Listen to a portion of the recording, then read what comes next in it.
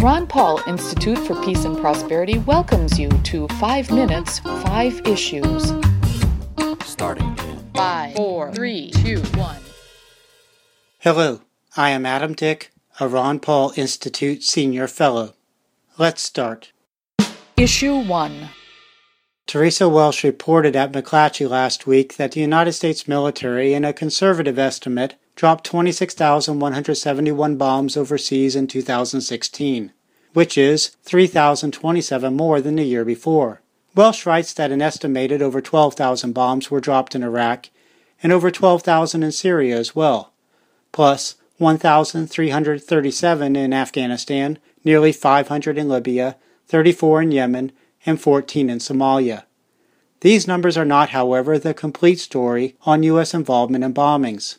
For example, the U.S., in addition to dropping bombs, has been assisting Saudi Arabia and other allied nations wage war against Yemen, including via aerial refueling of those nations' military aircraft. Issue 2. Had a license permit holder been one of those people standing right behind him, he'd have gotten one shot off, and somebody would have pulled a gun out and shot him. That is a comment of Florida State Senate Judiciary Committee Chairman Greg Steube, quoted Tuesday at the Orlando Sentinel regarding the shooting last week at the Fort Lauderdale, Florida airport.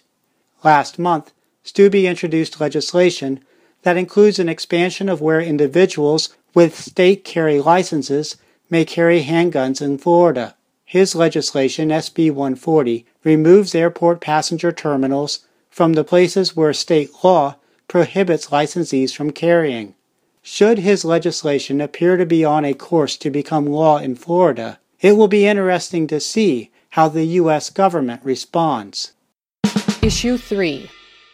Robert F. Kennedy Jr. has written much addressing vaccination safety and challenging actions of pharmaceutical companies and the Centers for Disease Control and Prevention related to vaccines. Kennedy announced Tuesday, after meeting with President-elect Donald Trump, that Trump had asked him to be chairman of a U.S. government commission on vaccination safety and scientific integrity. Issue 4. Starting with the states of Colorado and Washington in November of 2012, recreational marijuana legalization has been approved by popular vote in 8 states and the District of Columbia. No state or territory government, though, has yet legalized via a bill passing in the legislature and being signed by the governor. Will the territory of Guam be the first to do so? On Tuesday, Guam Governor Eddie Calvo introduced in the Guam legislature a bill that would legalize marijuana in the territory. Issue 5. Last week I wrote at the Ron Paul Institute website regarding Representative Dana Rohrabacher's plan to bring a congressional delegation to Russia.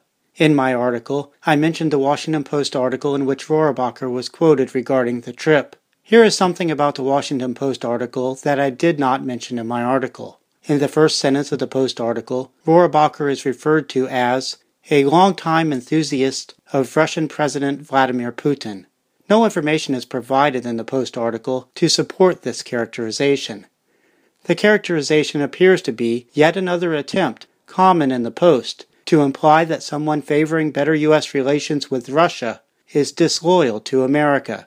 Similar characterizations are regularly attached to President-elect Donald Trump in the Post as well.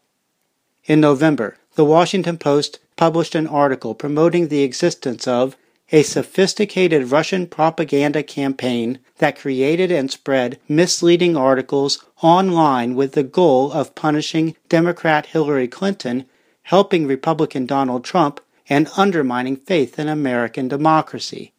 To support this conclusion, the article pointed to a list of over 200 websites that an anonymous group identified as peddlers of Russian propaganda during the election season.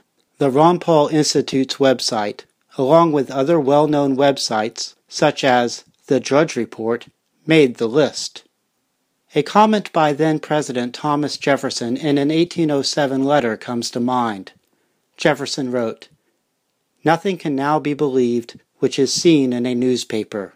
Truth itself becomes suspicious by being put into that polluted vehicle." That's a wrap. Transcripts of 5 Minutes 5 Issues episodes, including links to related information, are at the Ron Paul Institute blog.